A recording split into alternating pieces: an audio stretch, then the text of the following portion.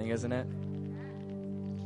We'd like to welcome you this morning, and those of you who are watching online, we'd like to welcome you as well, and just let you know you can always comment and just let us know that you're watching. We'd also like to ask you to reach out to the online host that we have available for you if you just want to connect or have any questions. At this time, I'd just like to invite everyone just to stand this morning as we prepare ourselves to go into a time of worship. I'd like to share out of John chapter 4, verse 21 through 23.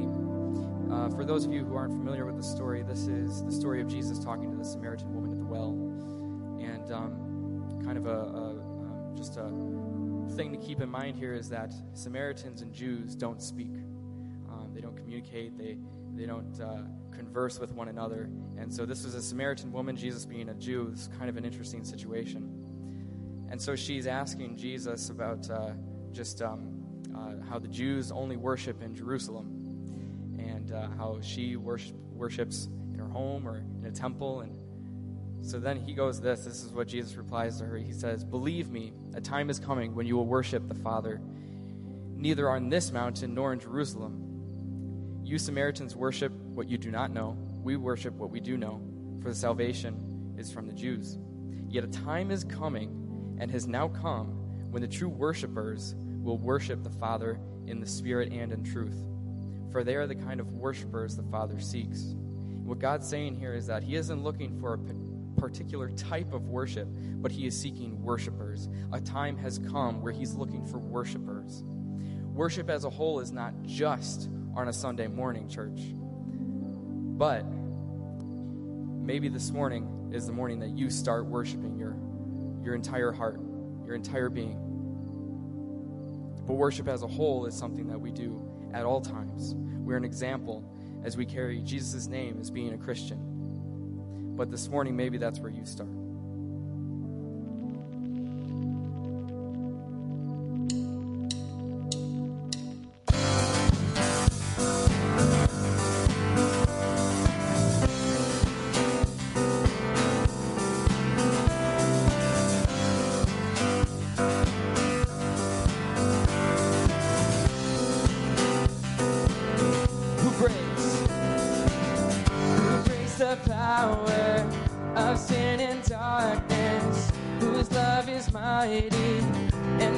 Stronger, the King of glory, the King above all kings.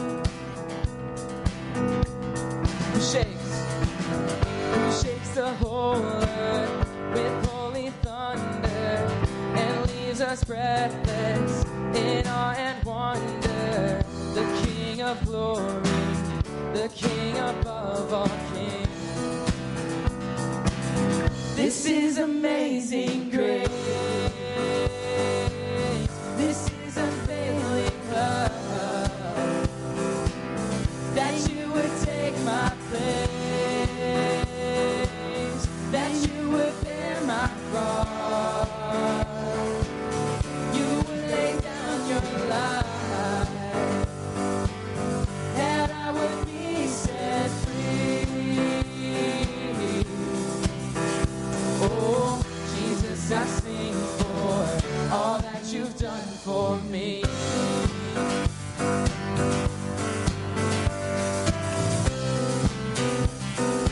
Who brings our chaos? Who brings our chaos back into order? Who makes the orphan a son and daughter? The King of glory, the King of glory. Who rules the nations with truth and justice, shines like the sun in all of its brilliance. The King of glory, the King above all kings. Yeah, this is amazing grace.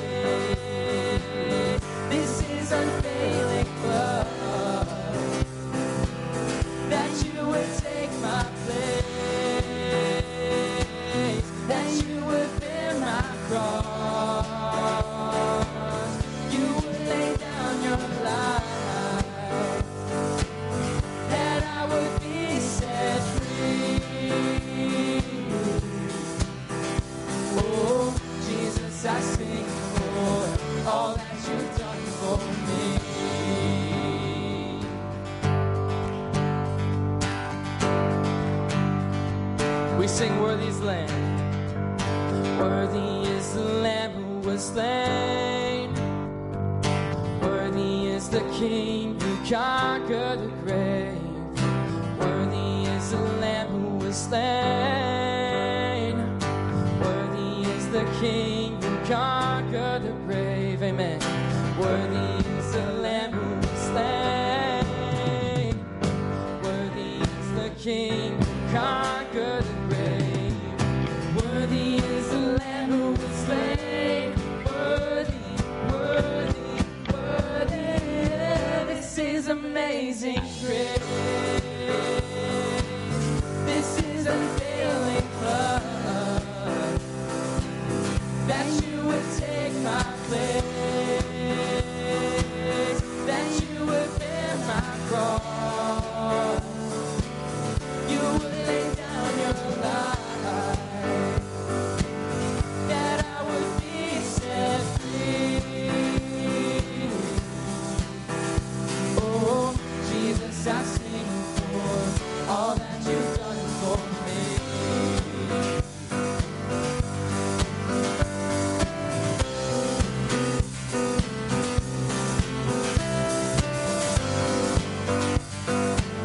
All that you've done for me.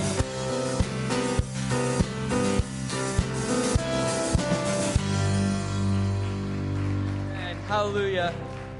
The humblest of praises to him this morning.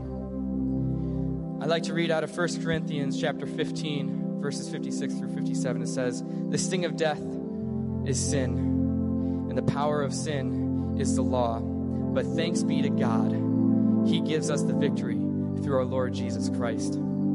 This morning we have a new song to teach you. It's called Found in You. It's all about just victory being in Jesus. Everything we need, everything we want, it's found in Jesus. In the song, in the bridge of this song, it says, "In your presence there is freedom. In your presence we are made whole." We believe that this morning. And all we want and all we need is found in you, found in you, Jesus. Every victory is found in you, found. Sing with us. And all we want and all we need is found in you, found in you, Jesus. Every victory is found in you, found in you.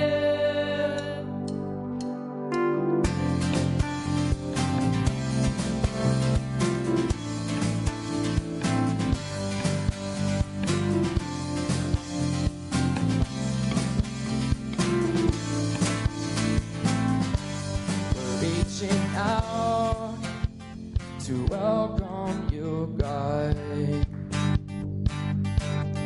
Fill this place again with your song. Flood our thoughts with wonder and awe. Give us a greater glimpse of an ever-changing God.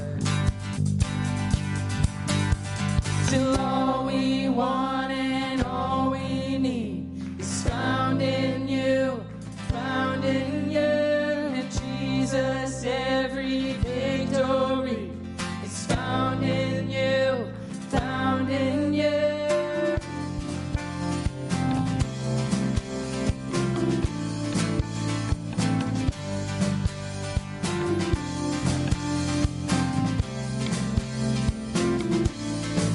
Open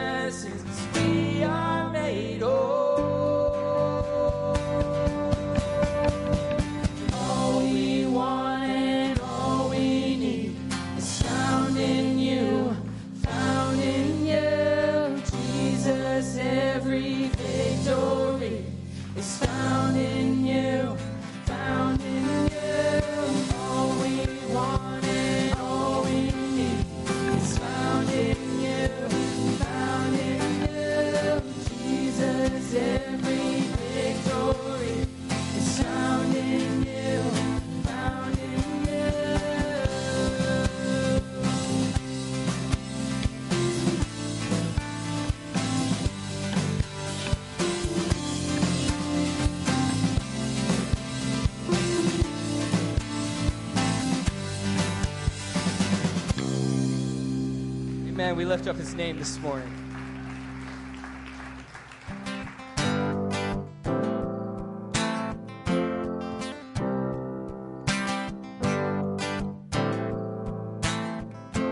Father of kindness, Father of kindness, you have poured out grace. You brought me out of darkness, you have filled me with peace. And giver of mercy, you're my help in time of need. Lord, I can't help but sing. faithful. Faithful you are. Faithful forever you will be. Faithful you are. All your promises are yes and amen. Yes, they are. And all your promises are yes and amen.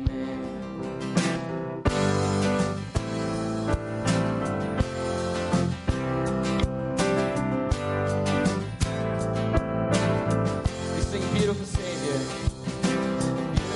beautiful Savior, you have brought me near. Pulled me from the ashes, you have broken every curse. Blessed Redeemer, you have set this captive free. And Lord, I can't help but sing. Faithful.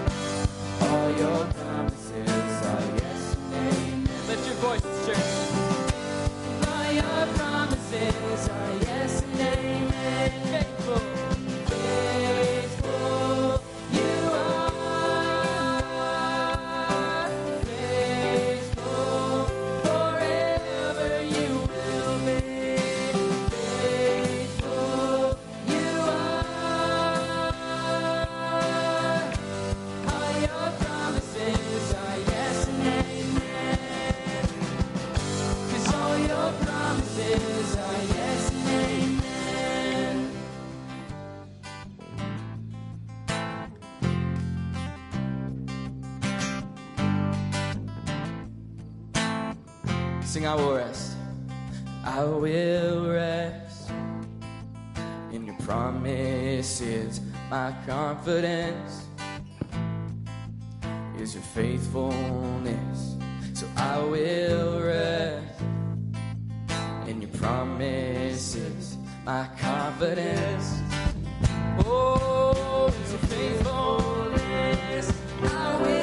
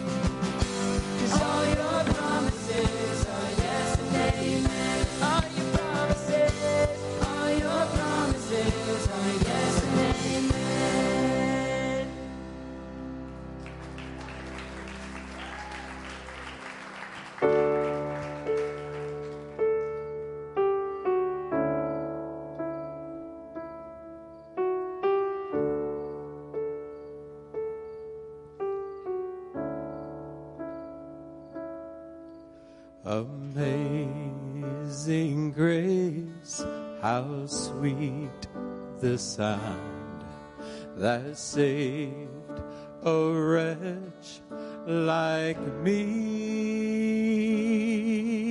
I once was lost, but now I'm found, was blind, but now I see. 'Twas grace that taught my heart to fear, and grace my fears relieved. How precious did that grace appear the hour I first believed. My chains are gone, I've been set free. My God, my Savior has ransomed me, and like a flood, His mercy reigns, unending love, amazing grace.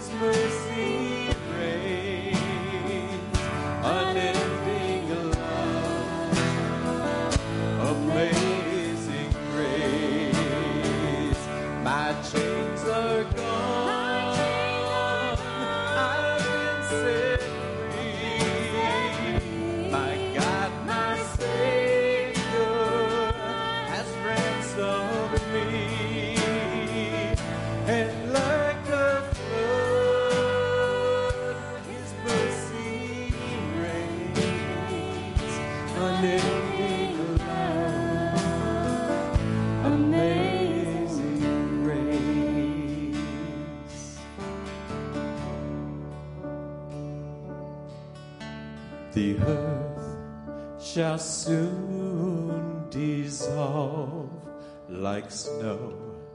The sun forbear to shine. But God, who called me here below, will be forever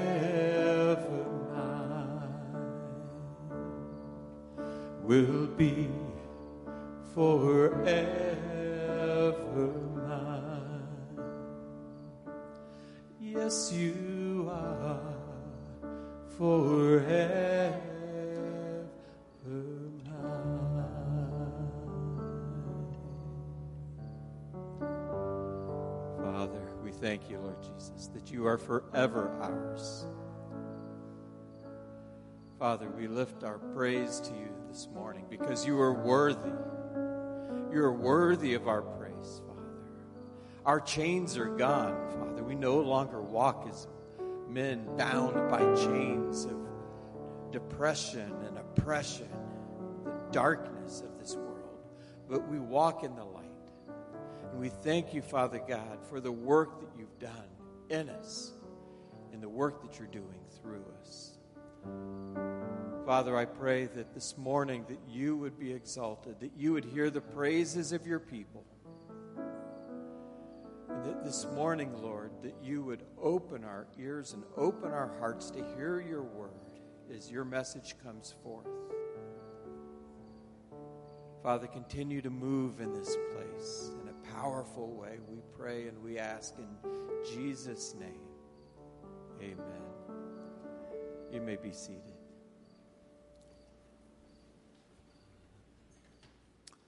Amen. Well, good morning. We are so glad that you are with us today. My name is Richard. I'm the lead pastor of Springbrook. And if this is your first time with us, whether you're in person or online, we want to extend a special welcome to you. If you're watching online, be sure to say hello in the chat. We've got our online host available for you to pray with you, answer any questions that you might have. And then if you're with us in person, we're glad you're here. You've got that connection card that's in your seat. We just encourage you to take a few moments during the service to fill that out. Let us know that you were here. If you have any questions, we'll love the opportunity to connect with you in that way as well. You can also text here to that phone number. I don't know where the phone number went, but if you've been texting here to Springbrook, you can text that as well. Hey, our Celebrate Recovery ministry is going to be kicking off not next week, but the following week on Tuesday. We have probably about 12, 15 people connected with that so far. I know our ladies have got a group that's kicked off. We've got some men that are moving along with that ministry as well. They're going to have a meet and greet kind of information gathering and a dinner. And so if you want to know a little bit more about Celebrate Recovery, or maybe you or someone you know is working through a hurt, a habit, or a hang-up, they would like to invite you to come join them for dinner. You can text CR to that phone number. You can visit our website. It's on our app. Anything that we can do to help you get connected to that or answer any questions that you have, please just let us know. But be praying for that ministry. It's been really exciting to see how God has been working in and through the lives of people as they embrace the fullness of who they are in Christ as they work through the obstacles that they're facing in life. And then I also wanted to let you know that next Sunday, in between the services, Pastor Jeff and Kyle are going to be hosting a meet and greet for parents. And so if you are interested after the first service, you can make your way over that way. If you're at the 11 o'clock service, if you come a little bit later, you can get a little bit early if you'd like. An opportunity to meet Jeff and Kyle and answer any questions that you have. And I know next month they have a back-to-school meeting for parents as well. And so if you have not subscribed to our student ministry update, so you'll want to be sure to do that from the website as well. And then last, I just want to let you know, we had, this was Prayer First Weekend. And yesterday morning, we had 2 workshops. One was praying for and with your kids and grandkids. And then we had another workshop on praying for our neighbors. It was a prayer evangelism kind of workshop. And if you weren't there, I'm sorry you missed it. They were awesome workshops. We learned how to pray for our kids, how to pray for one another, how to pray for our neighbors. And we've got some great resources that we'll make available for you on our website as well. But I am so excited about what God was doing in and through this ministry at Springbrook, and for the opportunity we have to be a part together of what God wants to accomplish. And so I want to tell you about what a great workshop you missed if you weren't there. But for those that were there, we're grateful that you were there. We had a great time. Today we are continuing our Pray First weekend. We have our guest speaker, Brian Mocha, as Vice President of Converge Ministries, and so he's going to come up in just a few moments. But I want to encourage you, and Brian's going to say this as well while he's teaching. We have a concert of prayer this evening. It starts at 5 o'clock, so that slide is wrong. And so it starts at 5 o'clock. It's going to go to 6:30.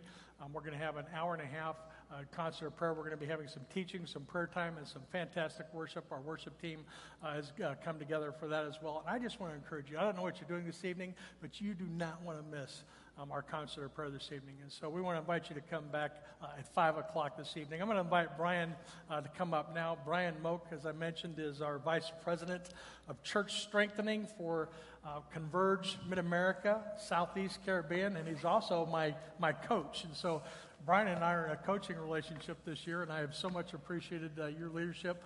We are a part of a conference of churches, an affiliation of churches that are taking seriously starting and strengthening churches. And so Brian's got the church strengthening portion of that. I've known Brian, I said yesterday during workshops, I know you for 20 years. It's only been 7. It feels like forever. It feels like 20, yeah. But I'm so excited. Thank you for being with us this morning, Brian. I'll be praying for you. Thank you. Thanks. Morning, Springbrook. Whew, that was a good welcome right there. That was awesome. It's a steamy day today, but it ain't steamy in here It's a wonderful morning to be in the house of the Lord together. I love Springbrook Church, and I know you're just going to say, yeah, that's what you're supposed to say because you get paid to say that. It's not true. I love Springbrook Church because I have been very involved with you from the very beginning, and you didn't even know it. My in-laws, Rich and Nancy Massey, were part of the original group that began meeting and calling themselves Springbrook Church. And so I've been following you all the way along. I knew you when you were in one of the schools you were in, and I can't remember. And then I got a tour of this while it was being built, and I have just so much appreciated your ministry. It's been important in our family. And so thank you for that. And I am so excited about what God is doing now and will continue to do. I am so grateful to see Kyle up here. He and Jeff were at a thing we did last week in Chicago called Next Steps. And I got to meet them and know them. Are you kidding me? 4 staff positions in about 6 months? That's unheard of. I'm like, what? How are you doing that? You know what we decided last night when we met as leaders? God did it. God did it. God answered the prayers of his people. And you need to celebrate that, yes. God is in the business of answering prayer. And that is such an amazing answer to prayer, to see how God has moved in really such a quick time. And so praise the Lord for that. I'm so grateful for your pastor. And not only have we become friends in 7, maybe 20 years, whatever, but he's all in for us in Converge Mid-America. And I love that. He's one of our board members, so I got to be really nice to him, so he says good things to my boss. But I love your pastor. And I know that your pastor loves you. And that's such a great thing. Such a great thing. And I know that your pastor wants to see men and women and boys and girls throughout Huntley and Lake in the Hills and Carpentersville and Algonquin. I mean, you guys are sort of in this hub of everything around here. And I know he wants to see so many people come to know and follow Jesus. What a great mission we get to be a part of as the bride of Christ. And so thank you in advance for letting me be here. I do want to tell you, I'll say it again probably before I'm done here this morning, but you want to come back tonight. I'm telling you what, I give you a money-back guarantee. I don't even know what that means for me, but I give you a money-back guarantee that you will not be bored tonight. I promise. And you say, 90 minutes of prayer. Are you kidding me? That sounds horrible. You won't be bored. It will fly by as we pray and ask that God would move in a powerful way in our lives personally, that God would transform Springbrook Church in an increasing way, and that God would transform this community for the sake of his name. Can you imagine it? How awesome would that be? We want to put down a spiritual marker today on behalf of Springbrook Church and say, God, this is the day when we prayed that you would do immeasurably more than we could ever ask or imagine. So I want to invite you to come back. Bring someone with you. I promise there will be nothing that will embarrass you tonight. We won't embarrass you personally. There won't be any embarrassment. It'll just be, and rumor has it that the teaching tonight is going to come from God. Rumor has it he's showing up. And so, I mean, I can't imagine why you wouldn't want to come and see him. And so really, we just want to encourage you to come back. Let me pray as I begin here this morning from God's Word. Lord, thank you for this day. Lord, every time we inhale and exhale, we're reminded that you care for us every second of the day. That without your sustaining grace and love that we've sung about this morning, we're just done for. So we worship you as our providential, caring God. Lord, I thank you so much for this place that has been a beacon for the gospel in this community for so many years. And I pray, God, that you would fan into flame this thing that you are doing here. That it would not be Springbrook that would be exalted, but God, that you would be exalted increasingly in this place. God, as we open up your word right now, I pray that I would decrease, you would increase, that we would not just get more information. We don't need it. We need transformation. And so, God, would you make us different? Holy Spirit, convict us today. Encourage us today that we might be more like Jesus, the author and the perfecter of our faith. It's in his name that we pray. Amen, amen. My parents have best friends they've had forever. As a matter of fact, in a sense, they're kind of like my second parents. It's my sister and I, and they've got 2 girls, and we've just been connected our whole lives. They come to our weddings, we go to their weddings, you get the idea.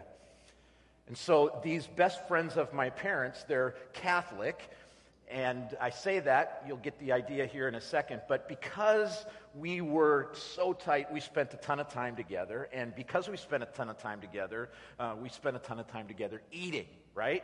That's what we do. And we ate a lot of meals together, and of course, before we would eat, we would pray. The Catholic kids, they would pray first. And they would pray their prayer in unison, and it went like this. Blessed, O Lord, for these thy gifts, which we are about to receive through your bounty, through Christ our Lord. Amen. Father, Son, Holy Spirit. Amen. I'm telling you, they could say that prayer so fast, it was unbelievable. And so could I. I knew that prayer as well as they did because it was the exact same prayer every single time. So as a good Baptist kid, I kind of looked down my nose at the monotony of this unthinking prayer of our friends. And so they clearly weren't praying thoughtful prayers, right? So it was a Baptist kid's turn to pray and to make all things right. And unlike the rote version of our friend's prayer, our prayers were meaningful and personal. And instead of praying in unison, we would pray one at a time. And usually my sister would go first, and then I would follow. And this is what she would pray. Thank you, Jesus, for this food. Amen. And then it was my turn, and because I was the older, more mature Christian brother, I would pray, thank you, Jesus, for this food and for this day. Amen. And guess what? We prayed that same prayer, monotonously, by the way, every single time. And I can promise you that our Catholic friends could even more easily recite our childhood prayers than we could recite theirs. Now, I don't want you to misunderstand me. I am not criticizing simple praying. I'm actually going to talk about that in a couple of minutes. And I don't mean to criticize formulaic praying because I believe that Jesus gave us a formula for prayer. What I am trying to address is the difference between coming to the Lord in prayer as an act of worship or simply just going through the motions of prayer that neither connects our heart or our mind. Another way to say it is to ask the question, how many times have I really prayed? Take a look at this video.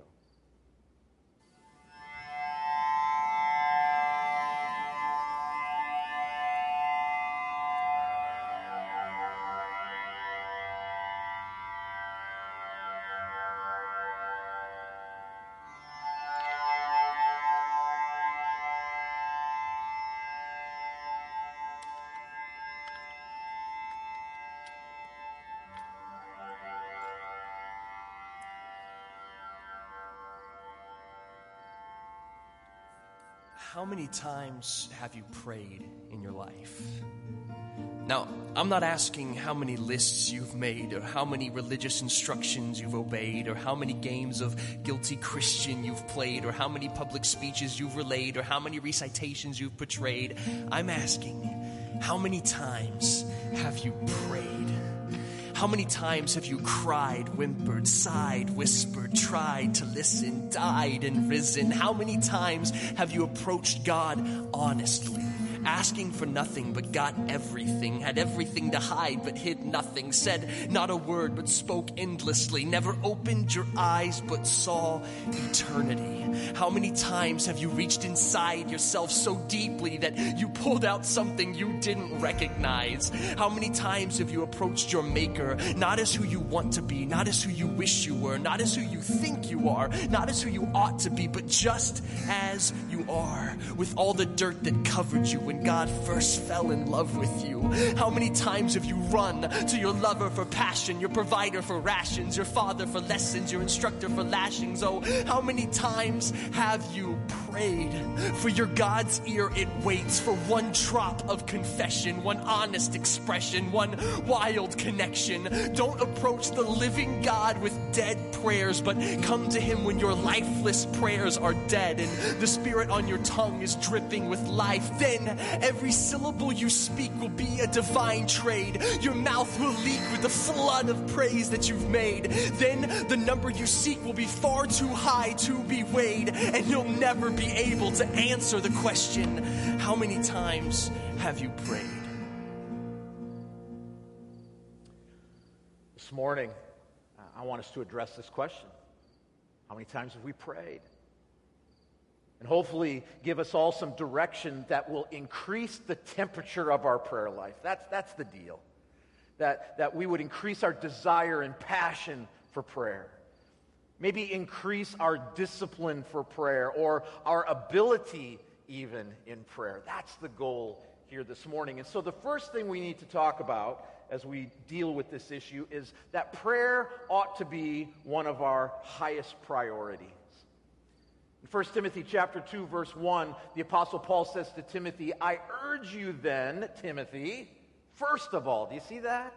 First of all, that requests, prayers, intercession, and thanksgiving be made for everyone. Paul's reminding us that prayer is absolutely essential for our life and for our work, for our ministry. You just go down the line. Prayer needs to be absolutely our first job before we do anything else. I read a really important book for me several years ago, and it was entitled Margins. It was written by a guy by the name of Dr. Richard Swenson. And his thesis in that book is that our culture is so busy that we don't have any margin in our life. And he defines margin as the space between our load, that is the things we're doing, and our limits, that's our ability to do those things. So for instance, if you're getting 6 hours of sleep a night and your body needs 8 hours of sleep a night, well, you don't have any physical margin. You got to figure that out. Unless you have newborn kids. If you make $1,000 a week and you're living on $1,100 a week, well, guess what? You don't have any financial margin. You're living in what he calls overload, and you can go on and on and on. Well, you see, the problem in our society is that we take a certain pride in not living in margin. And I can tell you how it happens. We see someone and we say to them, hey, how you doing, Rich? And Rich says to me, I'm picking on Rich right now. Rich says to me, I'm doing great. I'm really busy. In which we respond back, yeah, I'm doing great too. I'm really busy too. And we leave that little encounter with a certain level of pride that somehow being busy is a good thing. Well, I think that's stinking thinking. It's bad theology. Because although hard work is necessary and good, this living in constant overload without margin as busy people, well, it's just not a good thing. And in my experience, one of the first things that goes by the wayside when I'm living in this life of overload is my relationship with Christ.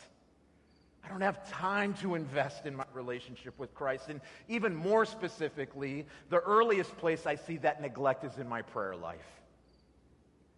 But the crazy thing is, the paradox in all of that is exactly because of the myriad of activities, because of the responsibilities and the relationships that we have, we need to be about prayer first.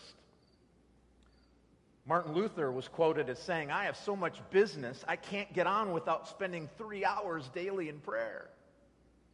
John Wesley, the great pastor, devoted 2 hours daily to prayer. By the way, this was a guy who preached 2 to 3 times a day, 7 days a week. Adoniram Judson, one of the greatest missionaries of all time, withdrew from the business of the day 7 times a day for prayer. First at dawn, then at 9, 12, 3, 6, 9, at midnight. I'm telling you what, these people were busy people. But they knew that without making prayer a first priority, the rest of the business of the day wouldn't be effective. So what about you? What about me? I don't know about you, but I look at these quotes and I say, yeah, but these guys, these are giants of the faith. I mean, they actually wrote books and stuff. I'll never be like that. I'm not even sure I want to be like that. Or I look at that and I say, I just want to throw in the towel because I'm never going to be able to do that kind of praying like they did. I admit, I find myself far from these sorts of standards, if you will. And instead of them being encouraging to me, I look at them and say, I am just not anywhere where I need to be. But here's what I got to remember. I'm always in a journey in prayer, right? I'm always growing in my relationship with Christ. And so I would expect that over time, I'm going to be a whole lot further in my prayer journey than I am today. The devotional author Richard Foster said, occasional joggers do not suddenly enter an Olympic marathon. They prepare and train themselves over a period of time, and so should we. When such a progression is followed, we can expect to pray a year from now with greater authority and spiritual success than at present. So we can all go, we're on a journey, a prayer journey in our relationship with Christ. But prayer has to be of first importance to us. And I would go so far as to say that prayer is essential for spiritual success. Number 2, prayer ought to come out of a healthy desperation. This word, healthy desperation, is a phrase that I learned from a dear friend of mine, and it's the recognition that while nothing is impossible with God, apart from Christ's presence and power in our lives, nothing of kingdom value is going to be gained. In John chapter 15, verse 5, Jesus says, I am the vine, and you are the branches. If a man remains in me, and I in him, he will bear much fruit. Apart from me, you can't do very much. And apart from me, you can do what? Nothing. I didn't really understand this idea of praying with a healthy desperation until I had kids. And just like you, I worry about my kids. And that worry seems only to have intensified when they have become adults. And now they're married, and now I've got grandkids to worry about. And when something difficult is going on in their lives, it's pretty easy for my wife and I to come before the Lord with a healthy desperation to intercede on their behalf. But I got to tell you, there's some pretty long seasons in life when things are going pretty well. The kids are good, the grandkids are good, the job's good, the marriage is good, relationships are good. It's when this good piece happens that I tend to lose this healthy desperation and urgency for prayer. And this praying with a healthy desperation says, we must have you, Lord. If we want our lives to count for Christ and his kingdom, if we believe that fruitfulness only comes by his grace in us, and if we truly believe that apart from him we can do nothing, then we've got to become increasingly desperate for his presence. And by the way, that same healthy desperation for prayer needs to be in our churches as well. Back in about 1997, 98, somewhere in there, I know I don't look like I could even have been born by then, but I discovered a book back then that changed my life. And it was called Fresh Wind, Fresh Fire by a pastor named Jim Cymbala, pastor of Brooklyn Tabernacle in Brooklyn, New York. And I'm telling you what, I read that book and I became convinced that without a corporate, healthy desperation for prayer, our churches are powerless. And so shortly after reading that book, a group of 6 of us from our church in Ohio decided to take a trip to New York City to visit and attend the Tuesday night prayer meeting at Brooklyn Tabernacle.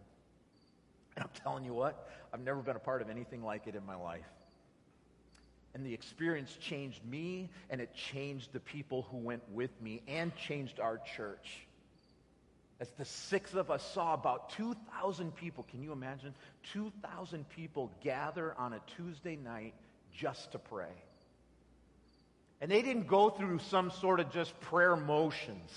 These people prayed with a healthy desperation. There were times that the praying was more like a cacophony of sound, a sort of wailing as people were brought to the throne room to plead with God to move.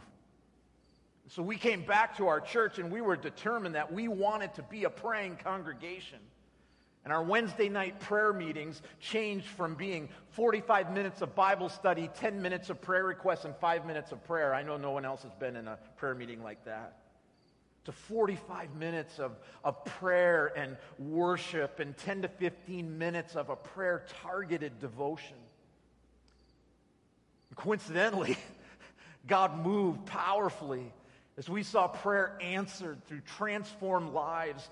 We saw physical healing take place. We saw increased church health and growth. And it seemed that the more emphasis that we put on prayer, the more that God seemed to move. We actually had people coming from the community to our prayer meeting on Wednesday nights because they had heard that God was answering prayer in our midst. But after a few years, we began to lose our desperation for prayer like we had before. We got too busy. The church was growing, and we had a lot of stuff going on, and we got distracted by the business of the church. And it became palpable how the spiritual climate began to change in what I would say was a negative way. Symbolist says this. He says, "The devil is not terribly frightened of our human efforts and credentials, but he knows his kingdom will be damaged when we begin to lift up our hearts to God." So Springbrook Church, you must pray with healthy desperation if you want to see real spiritual transformation take place. Third, we need to expect God to move when we pray. One of my favorite Bible passages in all of Scripture comes from Acts chapter 2, verses 12 through 16. You probably are familiar with the story. And it goes like this. Peter had been put in prison for preaching the gospel, and his followers had been meeting together to pray for him. Okay? And in Acts chapter 12, verses 12 through 16, it starts with this. When this had dawned on him, that is, Peter recognizing his miraculous rescue from prison. If you recall the story, he's in prison, the doors miraculously open, he walks out, nobody even notices. It's a pretty cool story. And so after it dawned on him, he went to the house of Mary, the mother of John, also called Mark, where many people had gathered and were praying. They were praying for him. God, would you please rescue Peter? And Peter knocked at the outer entrance, and a servant girl named Rhoda came to answer the door. And when she recognized Peter's voice, she was so overjoyed, she ran back without opening. Can you imagine? Knock, knock, knock, open the door. Ah, it's Peter! She shuts the door and goes and runs back. And she exclaimed, "Peter is at the door." And with all the faith these prayers could muster, they said, "You must be out of your mind," they told her. When she kept insisting, "No, Peter really is here," they said, "Well, it must be an angel." But Peter kept on knocking. Can you imagine? Oh, he's just going like this. And when they opened the door and saw him, they were astonished. How often are we surprised when God actually answers our prayers? Or worse, how often do we forget our prayers so that when God actually answers them, we don't even remember to celebrate his faithfulness? I mean, we know that prayer is an act of worship, so we pray not because of a feeling or a demand for God to move, like getting out of the vending machine what we put the quarter in to get. We pray out of the abundance of our love relationship with him. But we also need to pray with expectation. We need to assume that God is going to move. Remember what Jesus said in Matthew chapter 7, verses 9 through 11. He says, "Which of you, if his son asks for bread, will give him a stone? Or if he asks for a fish, will give him a snake? If you then, though you are evil, know how to give good gifts to your children, how much more will your Father in heaven give good gifts to those who ask him?" Friends, we shouldn't be surprised like Peter's friends were when God actually answers our prayers. And so we need to pray with such expectation that we're confident that when we pray, God is going to move. So, prayer needs to be one of our highest priorities. It needs to be done with healthy desperation for him to move, and it needs to be done with an expectation that he actually is, in fact, going to move. So the last question we need to answer is then, well, how in the world do we do it? I get the importance of it. Now, how do we do it?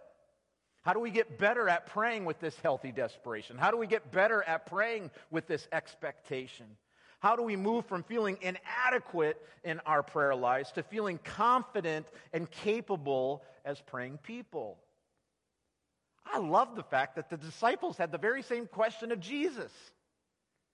I mean, although they had been taught in the synagogue their whole lives how to pray, somehow when they heard Jesus praying, they knew that they were missing something. And so in Luke chapter 11, after the disciples heard Jesus pray, they said to him, "Lord, teach us to pray." And in Matthew chapter 6, verses 5 through 15, we find an expanded account of how Jesus responded to him. And he starts in verse 5 in Matthew chapter 6, and he says, "And when you pray, do not be like the hypocrites, for they love to pray standing in the synagogues and on the street corners to be seen by others. Truly, I tell you, they've received their reward in full. But when you pray, go into your room, close the door, and pray to your Father who is unseen. Then your Father, who sees what is done in secret, will reward you. And when you pray, do not keep on babbling like pagans, for they think they'll be heard because of their many words. Do not be like them, for your Father knows what you need before you ask him. This, then, is how you should pray. Our Father in heaven, hallowed be your name. Your kingdom come, your will be done on earth as it is in heaven. Give us today our daily bread, and forgive us our debts as we also have forgiven our debtors. And lead us not into temptation, but deliver us from the evil one. For if you forgive other people when they sin against you, your heavenly Father will also forgive you. But if you do not forgive others their sins, your Father will not forgive your sins." The passage actually begins with how not to pray. There's these two groups of people that he's giving as an example. And the first group is called the hypocrites. And the hypocrites were people who just prayed for show. They were the spiritual leaders that everybody wanted to look at and say, "Aren't they amazing?" And the street corners were wide and well-traveled, and these people made sure that everyone heard them when they prayed, and that their words would make those around them stand in awe at their spirituality. Oh, aren't they just so amazingly spiritual? Listen to how they pray. Jesus said, don't be like them. There's another group called the pagans, and the pagans, they just babbled. They had a lot of words, but they had this sort of vague spirituality. Jesus says, don't pray like them either. Jesus, in essence, is saying in these verses that prayer is neither to impress God nor man, especially since God already knows so completely what all of our needs. He knows before we even ask. We need to remember that prayer is relationship. It is our union with God. Someone is quoted as saying, power in prayer is not measured by the clock. One of the best prayers that I ever heard was from a new believer at a prayer meeting who began like this: Lord, you know I'm not very good at this, but ... Or kids are the best prayers. They're not trying to be anything, they're just talking to God. We need to pray like that. Jesus goes on then to explain the kind of prayers that we should be praying. It's a formula, if you will. Remember, I said I was going to get to that. A formula for praying rightly. And it begins with our relationship with God. It says, "Our Father in heaven." Man, we could just spend days on those 4 words. Our Father in heaven. That word, "our," Christ wasn't speaking just for himself. He could have said, "my Father," and would have been totally appropriate. But he was including in that word, "our," he was including the disciples, and guess what? He was including us in that as well. That word "Father," it connects us relationally, doesn't it? He's not some uninterested God who just sort of started things off and then said, "Good luck to you." He's Father. And in Aramaic, that word "father" is Abba, which is a term of affection for an earthly father. Our Father in heaven. Just so we're clear, this Father is like no other Father. He's the King of the universe, the creator of everything we see and will never see. And his realm is in the heavenlies. Our Father in heaven, hallowed be your name. This Father deserves to be hallowed, which means to be revered, to be regarded as holy by us and, in fact, by everyone the world over. So when we pray, "Our Father in heaven, hallowed be your name," we're reminded to thank God for his relationship with us. We're his. We're his kids. How amazing. Thank you, Lord, that we are yours. And thank him for the fact that he established that relationship. And then as we pray that, we want to commit ourselves afresh to living in the reality of that relationship. We are his kids. Second, we pray with a kingdom mentality. Your kingdom come. Your will be done on earth as it is in heaven. And when we pray, "Your kingdom come, your will be done on earth as it is in heaven," we are essentially praying, "Lord, may your kingdom reign impact more people in our community. May your kingdom reign transform people from every tribe and every tongue and every nation. And may your kingdom's will and reign have a greater and greater impact and influence in our culture and society." Don't we need that? And then someday, Lord God, when we see you face to face, your kingdom will be perfect. Can't you wait for that day? Can you imagine it? Can you imagine our lives if God's kingly reign invaded every aspect of it? Can you imagine Springbrook Church? Can you imagine Huntley? Can you imagine our nation, the whole world, with God's kingly reign invading it all? May it be so, Lord. Our Father in heaven, hallowed be your name. Your kingdom come, your will be done on earth as it is in heaven. Next, God invites us to bring our requests covering our 2 most basic needs. Give us today our daily bread. Forgive us our debts or our sins, as we also have forgiven our debtors or those who sin against us. Author and professor Scott Hafeman wrote, "Many things we call needs we could really get along without. But there are 2 things we can't live without: food and forgiveness." Now, the food part we get because it's in this spot that we ask God to meet most of our basic needs. And quite frankly, they're the prayers that we most often bring to God. Lord, we need money to pay the gas bill and our account is empty. Or Lord, my car is shot and I can't seem to find anything I can afford. Or God, I have a test tomorrow and I haven't studied. Would you please miraculously give me the answers? Isn't it interesting that in the prayer, Jesus doesn't ask the Father for steak and lobster, but for bread, daily bread? Not even tomorrow's bread, just enough for today. Remember that weird food the Israelites got, that manna stuff? It was just enough for a day at a time. So give us this day our daily bread, says God, would you take care of today, and I'll trust you for tomorrow. The second basic need of this prayer is the difficult one. Forgive us our debts as we forgive our debtors. Now, the first half is easy because we want our sins forgiven, right? But you mean to tell me I've got to forgive others' sins as well to me? Now you're just meddling, God. But verse 14 and 15 says, "For if you forgive men when they sin against you, your heavenly Father will also forgive you. But if you do not forgive men their sins, your Father will not forgive your sins." Here's the reality. We can't pray with effectiveness with unconfessed sin personally or an unforgiving heart toward others. George Mueller, one of the greatest prayers of all time, says this: "But if you live in sin, that is habitual, willful sin, habitually doing things which you know are contrary to the will of God, then you cannot expect God to hear you." What Mueller is saying basically is we've got to keep short accounts with God and with each other. I'm going to say something really controversial here. There is nothing that anyone has done to you that gives you the freedom or the right to have an unforgiving heart.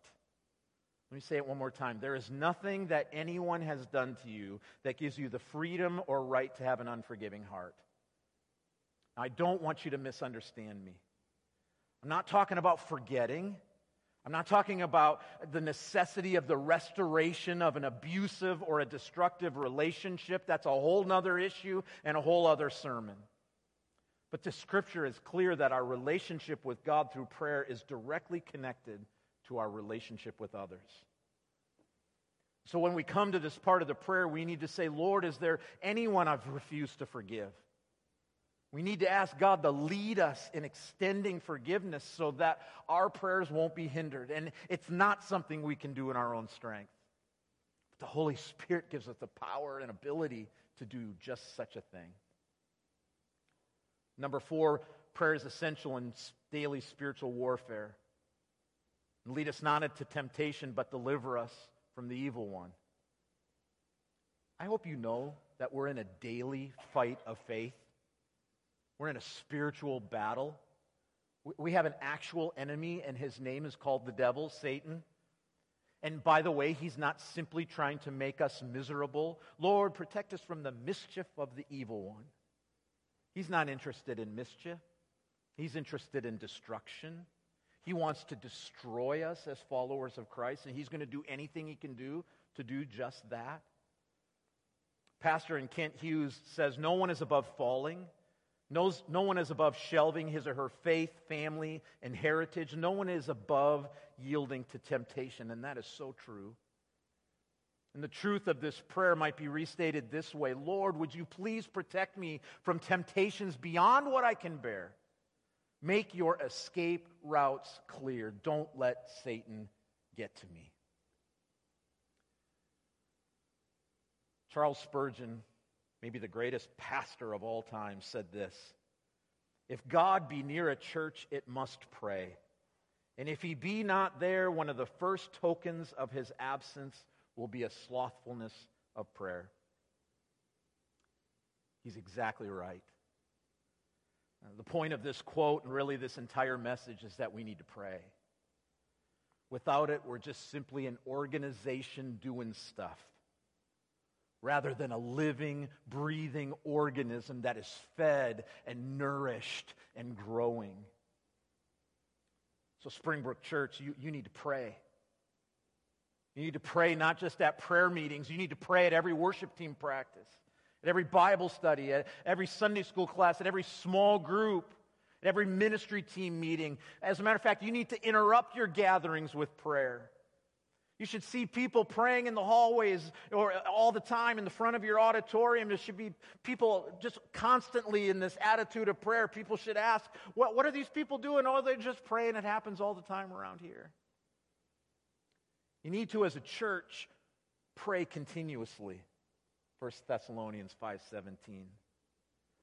Because it's only then that you can be assured that it's God that's moving in your midst. You know, my job is to see churches strengthened. It's the best gig I've ever had.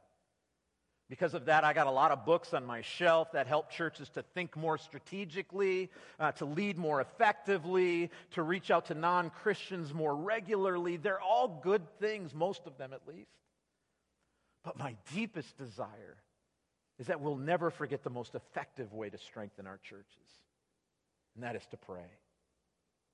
To pray first, to pray with healthy desperation, and to pray expecting that God would move. Amen? Would you pray with me? Lord, thank you. Thank you for being the God who listens. And thank you for being the God who answers. We're overwhelmed. We're overwhelmed with your love. We're overwhelmed with the fact that you know us so well. God, I pray for myself. This is just one of those messages where I've got one finger pointed out and three pointed back at me. God, would you make me a more disciplined and passionate prayer?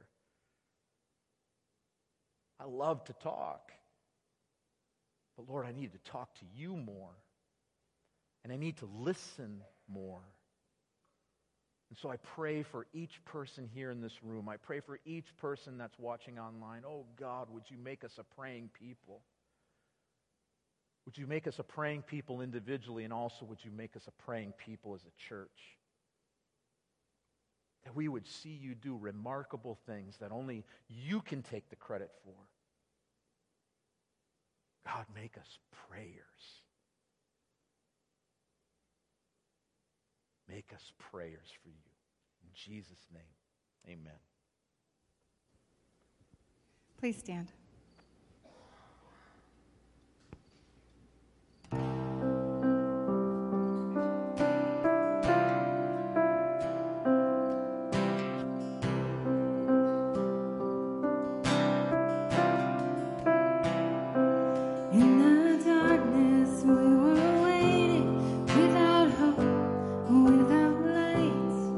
Till from heaven you came running. There was mercy in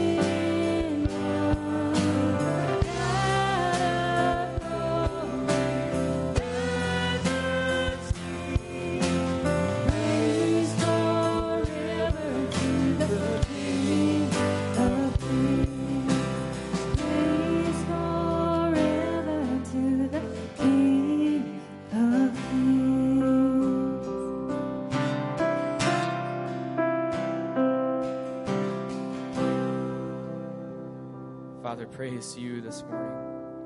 Glory and honor to you. We lift you up, Father, for what you're doing in our lives, for the relationship that you've kept with us. God, for making the ultimate sacrifice, for not being afraid of the cross, but welcoming it, God, knowing that it was the only way that we could be in an intimate relationship with you, Father. That you can know us, and we can know you. We thank you, Father. Pray this in your name. Amen. We thank you for joining us this morning for our corporate time of worship and our corporate time of a message and sermon this morning. We encourage you just to go in love and peace to serve our God, but we'd also like to just remind you that we do have that concert of prayer tonight at 5 p.m. As Brian mentioned, I got to spend a little bit of time with him last week, and it was so beneficial. We didn't even have that much time together. But he's been here this weekend. He's done some workshops yesterday. Of course, preached this morning on the importance of prayer and how we can do that better. But this is something that really strikes home with me, is that if you want to get better at something, more intentional about something, the first step is making time for it. So I encourage you tonight, maybe you've got plans. Maybe you're meeting friends, going out to dinner. Bring it here. Bring them here. Bring your families here. Make time for it so that prayer becomes an intentional part of your lifestyle, so that it can work in tandem with our personal worship, our personal studies. Amen? Alrighty, go in peace to love and serve our God.